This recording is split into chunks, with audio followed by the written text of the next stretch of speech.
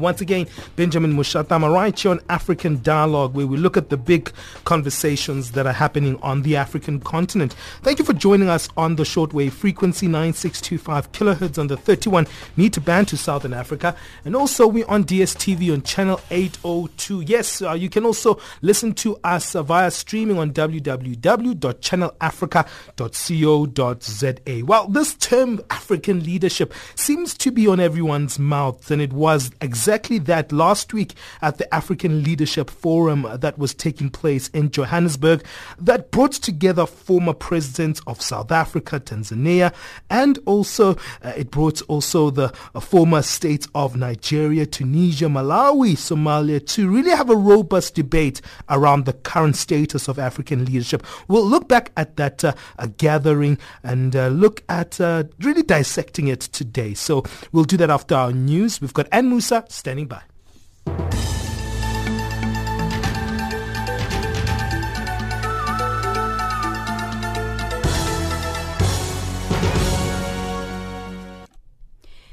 In the headlines, the United Nations calls for the immediate release of the most vulnerable migrants held in Libya.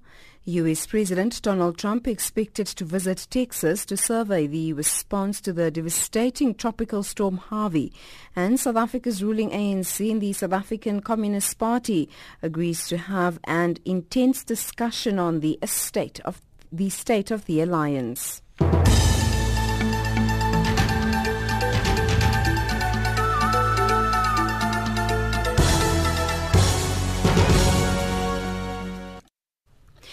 A very good morning to you. I'm Ann Musa. The United Nations has called for the immediate release of the most vulnerable migrants held in Libya, many of whom have been subjected to appalling human rights abuses, including extreme violence. UN Secretary General Antonio Guterres says migrants continue to be subjected by smugglers, traffickers, members of armed groups and security forces to extreme violence in the country. Representatives of the UN mission in Libya visited detention centers for unauthorized migrants in Harian, Tripoli, Misrata and Sermon.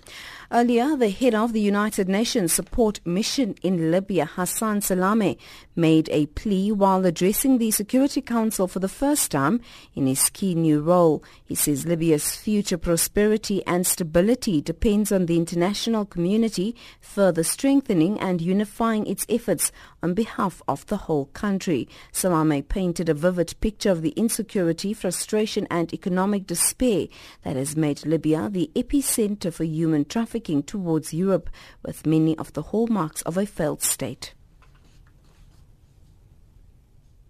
The UN stands willing and able to act in the best interests of all Libyans, at equal distance from all parties. I very much hope that with the trust of our Libyan partners and the confidence of the regional organizations and concerned member states, we are able to strengthen and unify our collective efforts and together restore Libya to its rightful place in the family of nations, one united, stable and prosperous country.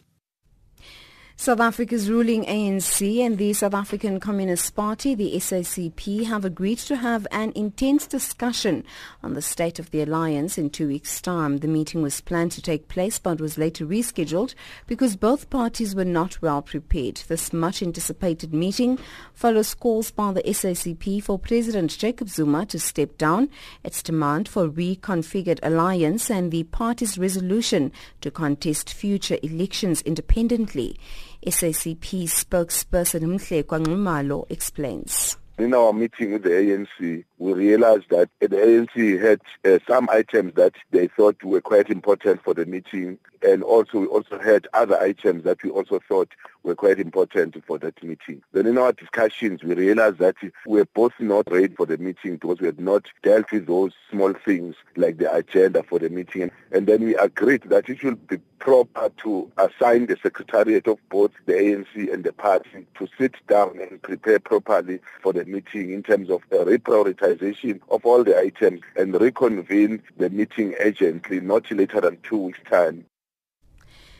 U.S. President Donald Trump is expected to visit Texas to survey the response to the devastating tropical storm Harvey. The storm has brought flooding to Texas and have killed 9 people.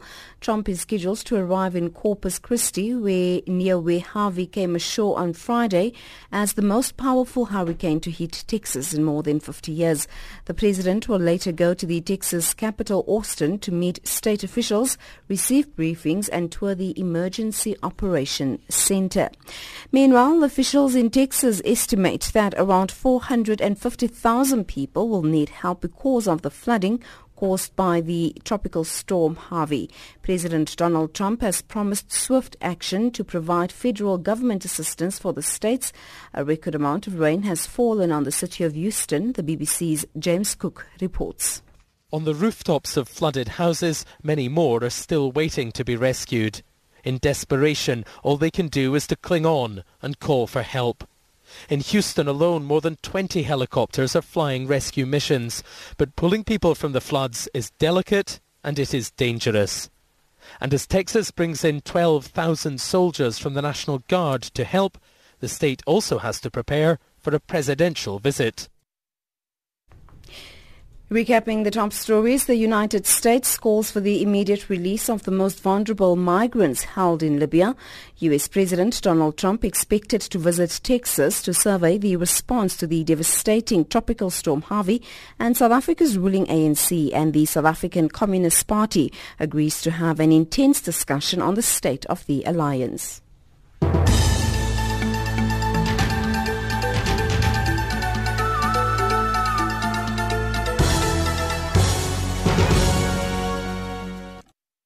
Well, thank you for joining us right here on Channel Africa. Remember, we're on our various platforms, as I mentioned, shortwave, where you can listen to us on 9625 kilohertz on the 31-meter band to Southern Africa.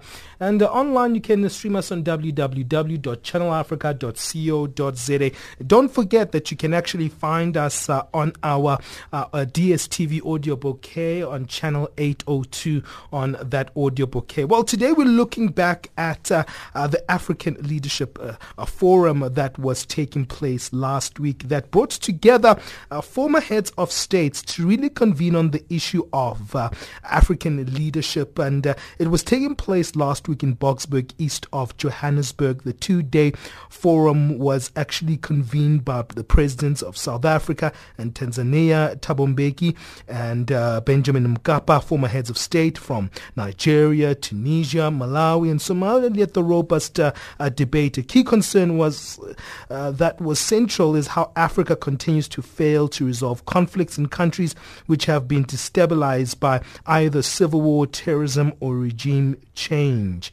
Now, let's start listening to one of our correspondents that took place last week. Noma Bolani was there, and she reported and highlighted some of the key areas during this conversation.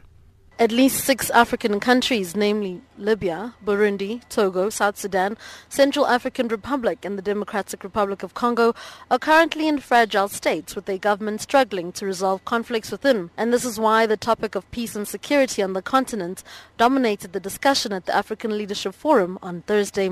Keynote speaker and former Nigerian President Olusegun Obasanjo used Libya as a case study, saying the lack of intervention has left the country vulnerable. Libya's situation has remained unresolved since President Muammar Gaddafi was ousted and killed in 2011. The country continues to see unrest 6 years later. Obasanjo says the instability creates an environment for extremist groups to infiltrate and take over. When ISIS leave Syria and leave Iraq and leave everywhere in the Middle East, the only place they may likely go now is Libya. And if they go to Libya, it will be unbearable for all of us, from West Africa across to Central Africa, up to Kenya, up to the north. I think it's only you here, President Thabo Mbeki, that you may be safe. Maybe. Obasanjo's address ignited a debate as to whether or not intervention by African states was necessary to stabilize Libya. Former South African President Thabo Mbeki raised a point to say that a UN resolution was passed to allow NATO forces into Libya with the help of 3 African states. It was South Africa, Nigeria, and Gabon. And all of them voted for that resolution. If they hadn't, that resolution would not have passed.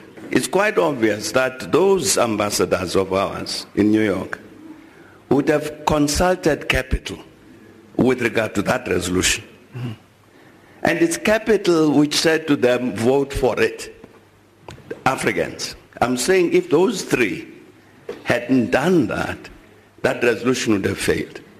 This prompted Namibia's International Relations Minister Ntembo Nandi-Ndaitwah to question the interests of some of the key international role players. If you look at the conflict areas we have now, which are so prolonged, you are talking about places where there are strategic natural resources. And the question I always put is why these countries where there are strategic resources, we have such prolonged conflict. Who is benefiting? Right. Is it ourselves? Is it outside? Is it a mix? That is really a challenge that we have to face in order to solve these problems. Former Tanzanian President Jakaya Kikwete admitted to their failure to intervene, citing how even South Africa's attempts were in vain. He added that there's a fresh attempt to be made next month by a high-level panel that he would lead. But his predecessor, Benjamin Mkapa, interjected to say the failure to intervene in Libya and other African countries in conflict were due to poor leadership on the continent.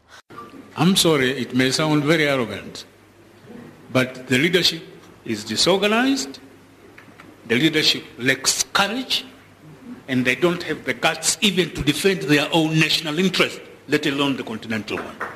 On Friday, the forum will continue discussing this topic with hopes of reaching resolutions that can be implemented. This would include looking at international factors shaping Africa's response to peace and security. I'm Noma Bolani in Boksburg, east of Johannesburg. Well, that is really summing up the atmosphere and the critical views that were coming from the various former heads of state that were meeting at the African Leadership Forum last week in Boksburg, which is east of Johannesburg, South Africa. Now, just to unpack this issue of African leadership, and also in attendance at this gathering was Professor Anthony van Niuwkerk, who is joining us. He's from the WITS School of Governance. Professor, thank you for giving us your time. Thank you very much. Good morning. Now, it was actually interesting to see this gathering of former heads of state. Most of them were very central in the beginning stages of the transformation of the African Union before it actually was actually transformed from the Organization of African Unity. From your perspective, listening to these various figures such as the Thabo Mbekis and the Olusegun Obasanjo's views, what were your thoughts around their critical views in terms of African leadership? Well, you know, if you're an elected president or a head of state and you serve your political party in your government and your country, then diplomacy requires you to tone down some of your inner thoughts. And even if you think that Africa is being exploited by the very same people that we rely on to assist us with peacekeeping budgets, you don't speak out too loudly. So there is a diplomacy at play that prevents sitting heads of state from speaking out. The advantage of the African Leadership Forum and the way that it's conceptualized, meeting annually, bringing together between 7 and 10 to 11 of these former heads of state, is precisely to overcome that particular drawback. So, indeed, we've heard over 2 days, a Thursday and a Friday, very prominent and well-respected former heads of state who spoke out relentlessly against the failure of what they perceive to be enlightened, constructive, forward-looking leadership on the continent. Deal with a range of conflicts that we still suffer from on the continent. And I must tell you that it was refreshing to hear, a sobering analysis and some very real critiques of the problems that we faced with. And also, what do you think were the central themes? I know that the issue of a conflict and civil wars and the issue of terrorism and regime change were some of the issues that were central in terms of the critical aspects that were brought by the various former statesmen. Your thoughts of something that actually stood out for you, Professor? I think there were 2 or 3 or maybe 4 key themes that ran through the conference, like a golden thread, if you want, bringing together the bewildering array of issues on the peace and security agenda of the African continent. Without an overall vision or a focus, then one can very easily lose track of in which direction the continent ought to go. And indeed, the first very prominent message from President Obasanjo, who was the keynote and a very good speaker, was that Africa needs an overall roadmap, a clear vision of what it wants in terms of peace and security. What he is saying, in my view, if you deconstruct that message, is although we have adopted a vast array of sophisticated policy frameworks, protocols, and strategies relating to peace and security, and if you want, I can make you that list. It's a daunting list. It's intimidating. It's very sophisticated. We call it APSA, which is not the bank. It's the African Peace and Security Architecture. And it cascades from the AU level down to the REX, which is not car accidents, but regional economic communities, involving countries on the national, regional, and continental level, even reaching up to the UN and the EU. It's really sophisticated. But what these former heads of state are saying is, this is too much. We are fluttering around with too many of these policy frameworks, and we're not implementing any of them in reality. And that's the first message, is the lack of an overall vision that binds together the leaders of the continent and indeed the citizens. And that led to another reflection, a bit quieter, but nevertheless, the question of whether Agenda 2063 is a roadmap that will serve Africa and its citizens well.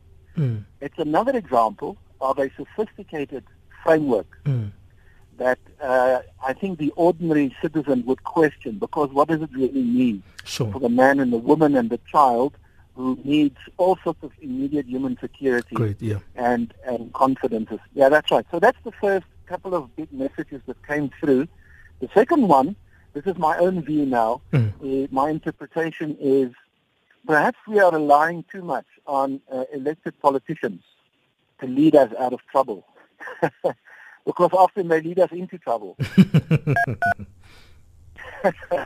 Many of them overstay their welcome.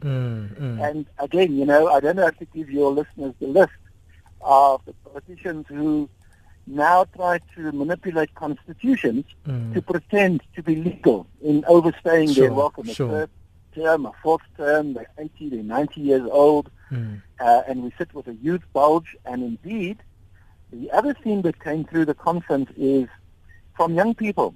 If we don't inspire them with confidence, they will simply override anything and everything that we do as the current generation of decision makers, and take the future into their own hands.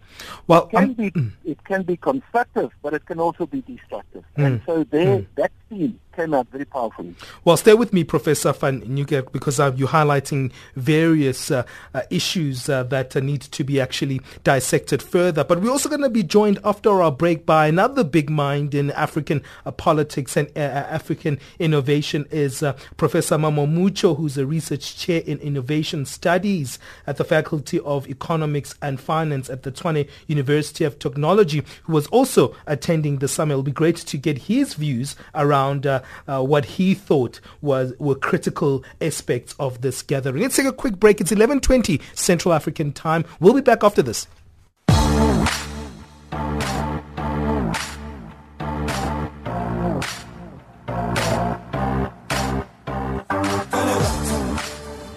Change Your Game is a program dedicated to SMEs and entrepreneurs on the African continent.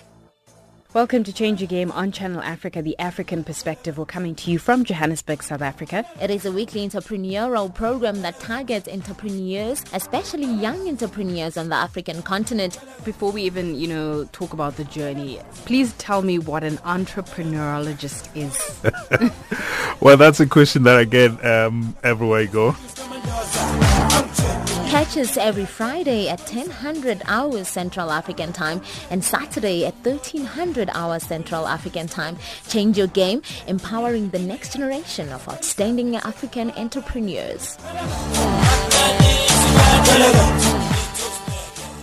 Thank you for joining us right here on Channel Africa. Yes, it is the African perspective. We don't shy away from that we want to give you the African viewpoint and the African perspective indeed. Thank you for joining us today on African Dialogue. Remember, we'll be with you until 12 o'clock midday Central African Time. 11:45 Central African Time, we'll get our business news, and then we'll also get our sports dates. So we still have a jam-packed show. Do stay with us as we continue our discussion on the African Leadership Forum. One of my favorite commentators is joining us right now on our show, Professor Mammo Muchie, who is on the line with us. Thank you, Professor Mammo Muchie. Your thoughts, you are attending the conference yourself. We've already unpacked some of the critical views with Professor Anthony van Niuwkerk there. But Professor, what your thoughts, Professor Muchie, in terms of what we took out of this gathering? Because it was very, very critical of the current events that are taking place in the political landscape on the continent. Yes, thank you for inviting me. But I thought the gathering was very, very good.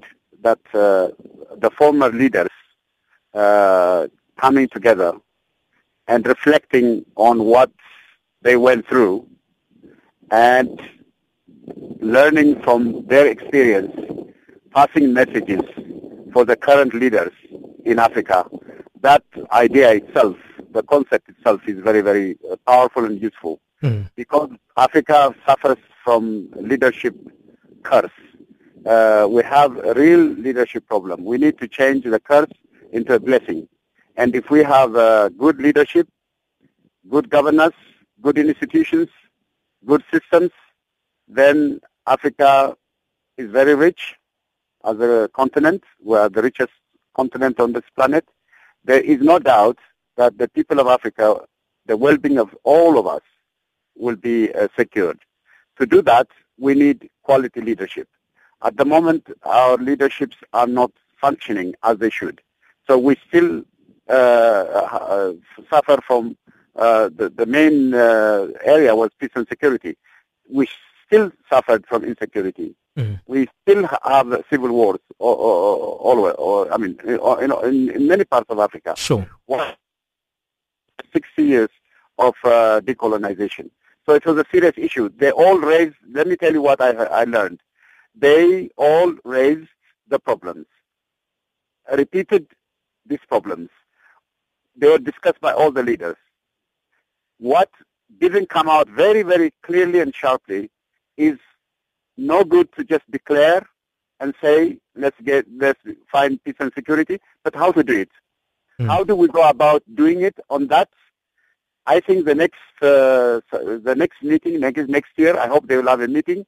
I hope they set up working groups on different areas. Sure. How to create the state, the economy, all different working groups, and we all do serious research, and we come out with some practical ways by which we can influence the leaderships from the African Union to all other parts of Africa. We really need to do that because Africa shouldn't suffer. We also have extraordinary values, really. I mean, we have, Africa should be one family. The rest of the world can be our relatives. This is our Ubuntu philosophy we have. We have a philosophy that will not only save Africa, but the whole world. So we have really everything with us. What the question we don't have is we don't value it. So we need to do this very strongly. And actually, myself and Professor Cheryl Hendricks, together from the University of Johannesburg, we wrote what should be done in the next meeting. For example, we produced a 2-page document about exactly what should be doing. How do we create not any conflict, but a dialogue culture among us? We debate how to solve our problems. You know, this kind of thing. What you're highlighting there, Professor, is something very interesting indeed, because some critics of this gathering themselves are saying that some of the leadership ills that we're seeing currently have been inherited from some of these leaders that we're seeing. In terms of when you look at Nigerian President Obasanjo, he's been very much criticized with the ethnic divisions in Nigeria themselves. Thabo Mbeki, his very kind of solo style of leadership is something that he was criticized for within his national party. So he didn't actually have a follow through ideology on how to actually pass over some of his knowledge to the rest of his political parties. So some of those criticisms do come out of these heads of states, former heads of states themselves, saying, well, we've inherited these problems because of you guys. Yeah. No, the key problem is, if there is a meeting of leaderships from the past, the main thing the leaders must do, the previous leaders, is to say, in the experience when we were being leaders, exactly what mistake did we make? They should be very honest. Honestly, that's what I really think we should ask them. What mistake did you make? What kind of influences did you have from all these forces that always impose conditions on Africa? Because I must tell you, Africa develops the rest of the world. The rest of the world is not developing us still. Billions go out of Africa every year. There's a book written by a guy from Canada, a white man actually. He wrote a book on the betrayal of Africa. If you read that book, you'll cry. I'm telling you, because huge amount of trillions have gone out of Africa. Africa is a developer of the rest of the world. We're not developing Africa, he says, this guy. Now, what we should say about the leaders, to be honest with you, about the leaders is they should say, all of them should say, this is the problems we have. I will never forget what I read when I was in England. I was teaching at the university there. There was an economist which says about Thabo Mbeki, the enigmatic Thabo, he says. Whenever we say to him, let's do this for you, he says no.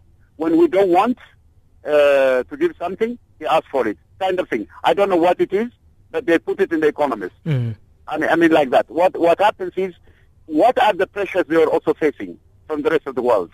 How did they deal with that? How can we learn practically about the challenges we have? The other thing is, as Africans, we all are Africans. We share the same colonial history. We all are. The colonialism and apartheid didn't just come to South Africa. All of us were affected. So we have a shared challenge. Now, we should be able to say, what are the main common shared ideas and practices that we must do together, no matter what? Even our right to be wrong must be ours. Our agency, our freedom must be ours. What should this be? Common. For example, we take the youth of Africa, maybe the agriculture, the resources of Africa. What do we do? They shouldn't play games with us. Prisoner's dilemma. They give some money to you. You declare the Lagos Plan of Action in 1980. Then in 1981, the Berg Report, World Bank comes and gives some money to you. And when they give you money, they say, don't tell Botswana what I give to Lesotho or Swaziland. And then what happens? Everybody is confused. And they put a very good plan, then they practice something else, given what small aid everyone gives them, despite the fact huge amount of resources flowing out of Africa. I must tell you, even South Africa, the mineral resources of South Africa, just the mining sector alone, is estimated to over nearly 3 trillion. Imagine you own South Africa, all of you South Africans. There is a system to own it. If you do that, can I just tell you, all of you could be really rich. No one will starve. No one will be a beggar. Nothing like that. And this has happened in Norway. Norway, when they got oil, they said, what should we do with it? Should we give it to the companies? Should we give it to the states? Should we give it to the people of Norway? And they gave it to the people of Norway. They set up a fund. Now every Norwegian is a millionaire. And now the happiest index, the happiest global index, number one nation is Norway. We in Africa, we have everything. Why should anyone be a beggar? Why should anyone be shelterless? Professor, anyone go thirsty? Professor, I have to cut you off there.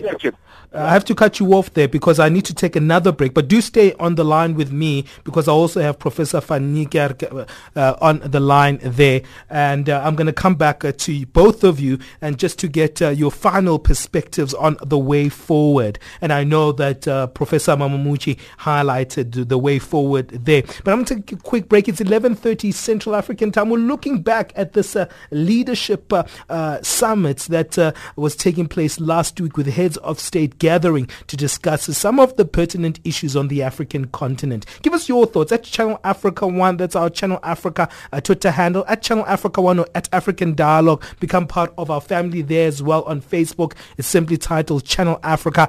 That's our Facebook page. It's 11:31 Central African time. I'm going to take a quick break and then we're going to come back and get our final sentiments from our guests.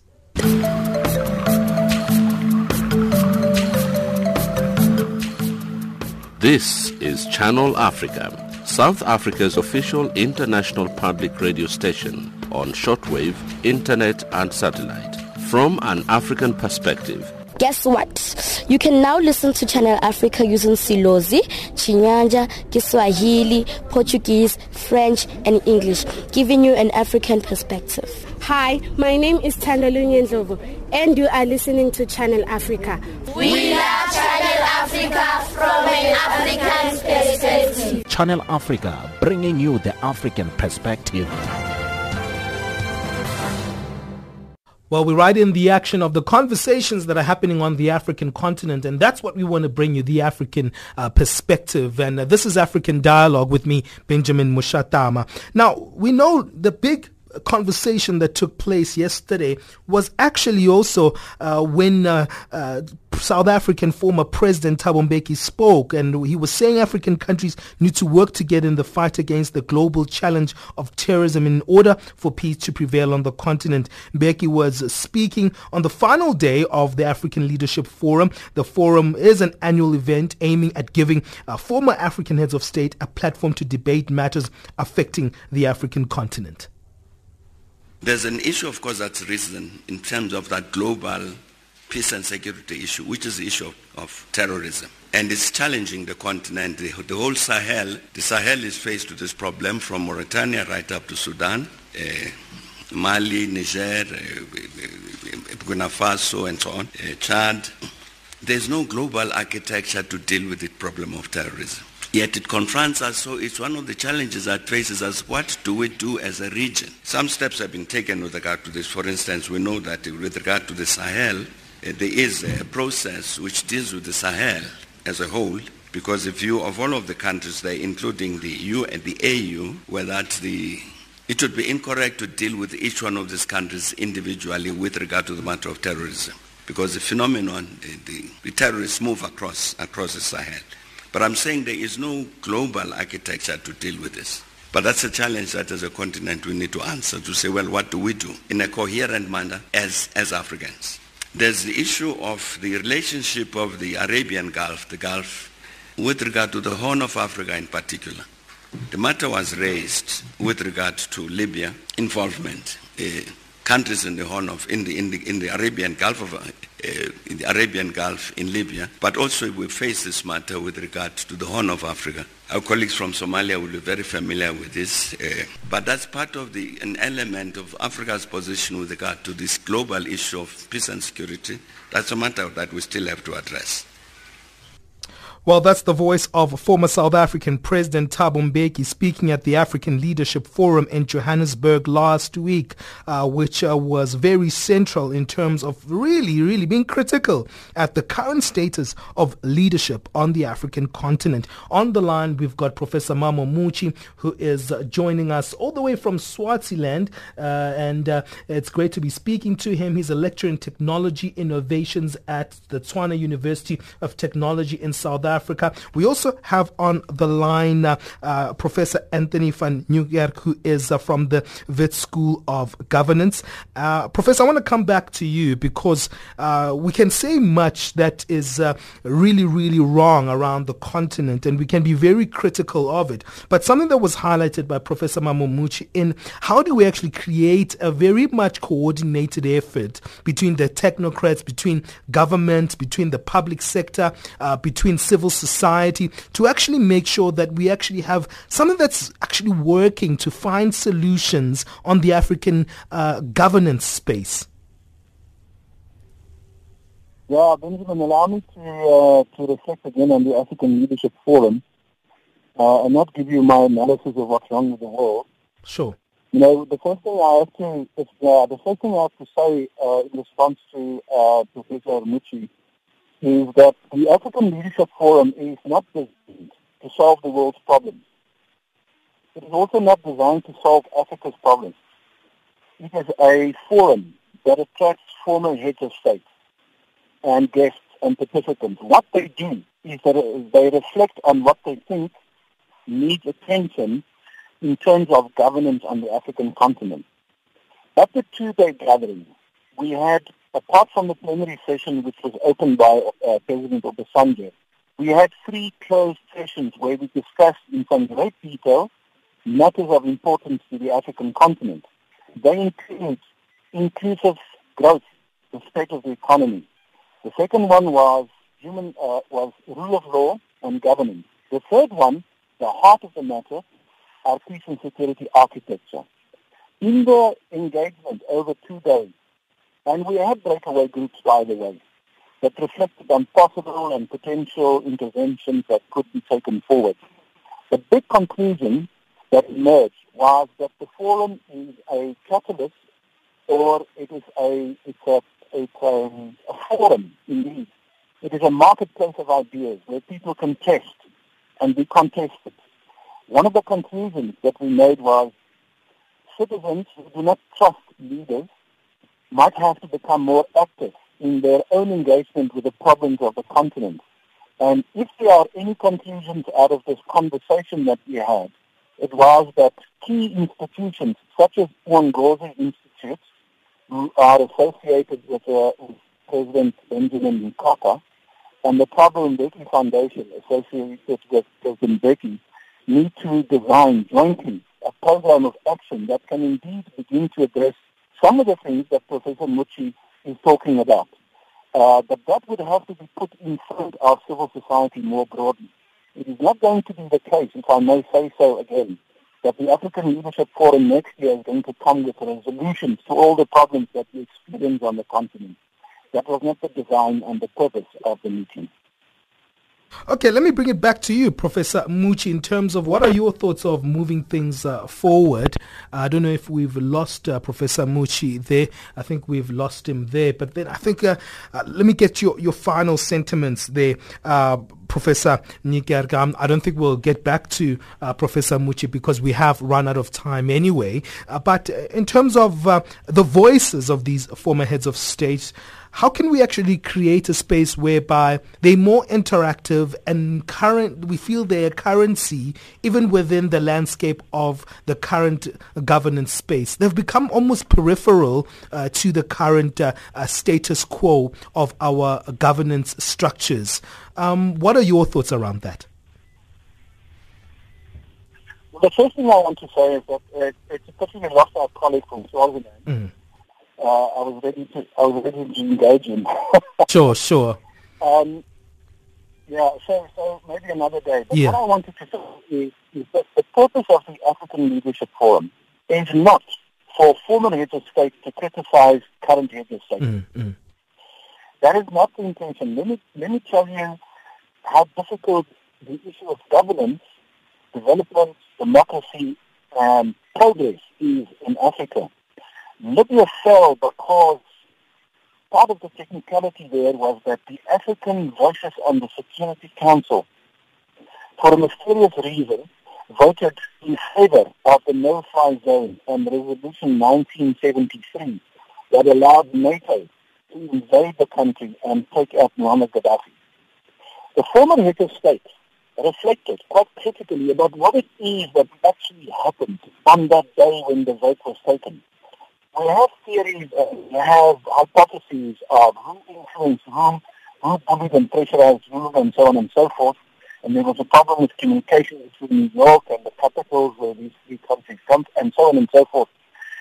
That gave rise to the conclusion that we need to be much more serious about our research and analysis to understand the lay of the land when it comes to African problems or African solutions for African problems.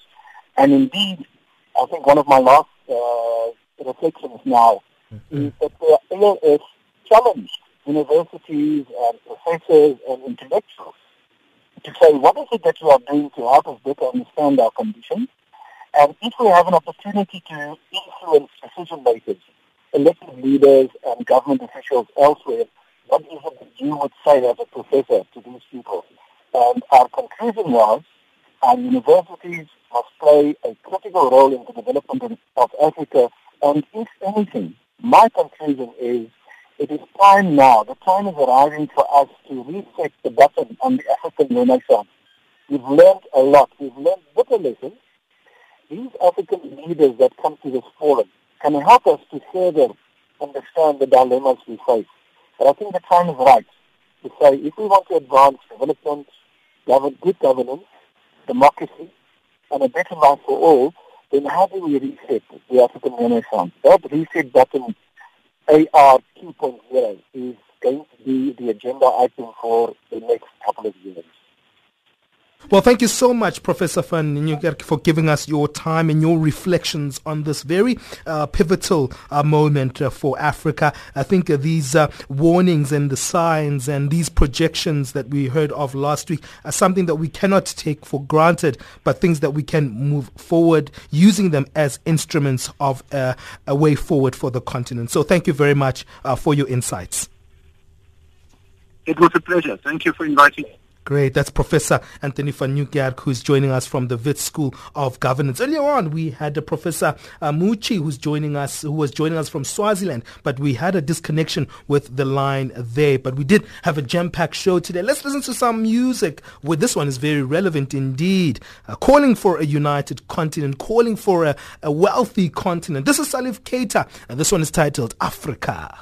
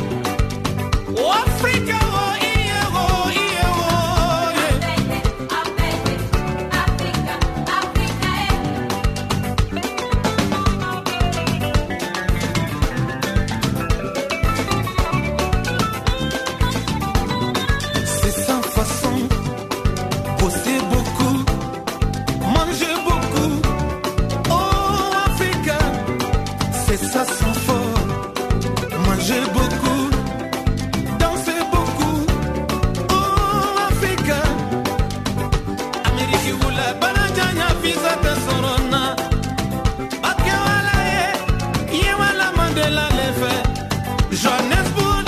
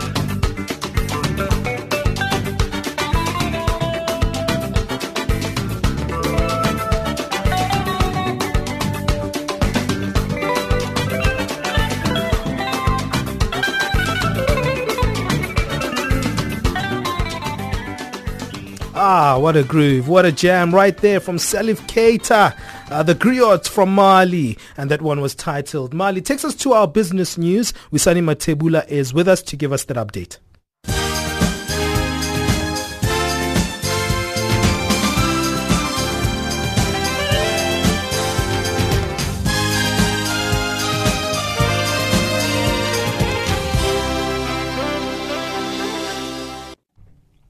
Thanks, Benjamin. South Africa's National Union of Mine Workers has called on Harmony Gold Mine to intensify efforts to rescue the 2 remaining trapped miners at Kusasaletu mine west of Johannesburg.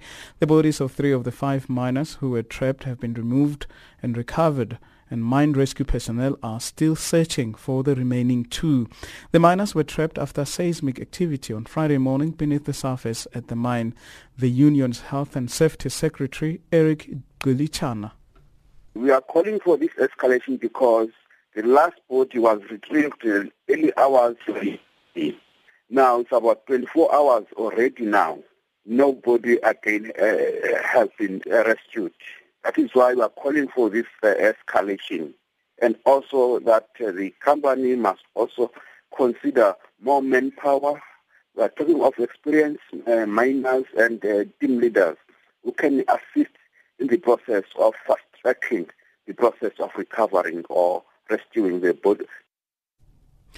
Botswana Mine Workers Union has made a plea to government to pay retrenchment packages owed to former miners at BCL mine in Selebi Pikwe.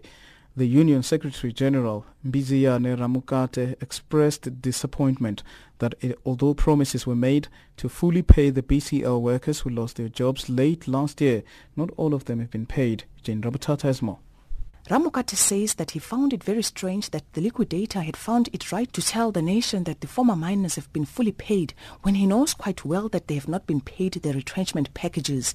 Given the failure to pay the laid-off miners, BMWU says it will raise the issue when it meets the Minister of Mineral Resources, Green Technology and Energy Resources Advocate Sadiq Gibonang later this month. At least 6,000 workers at BCL mine were laid off following the decision by the government to close down the copper nickel mine and its sister company Tati Nickel Mine in Francistown.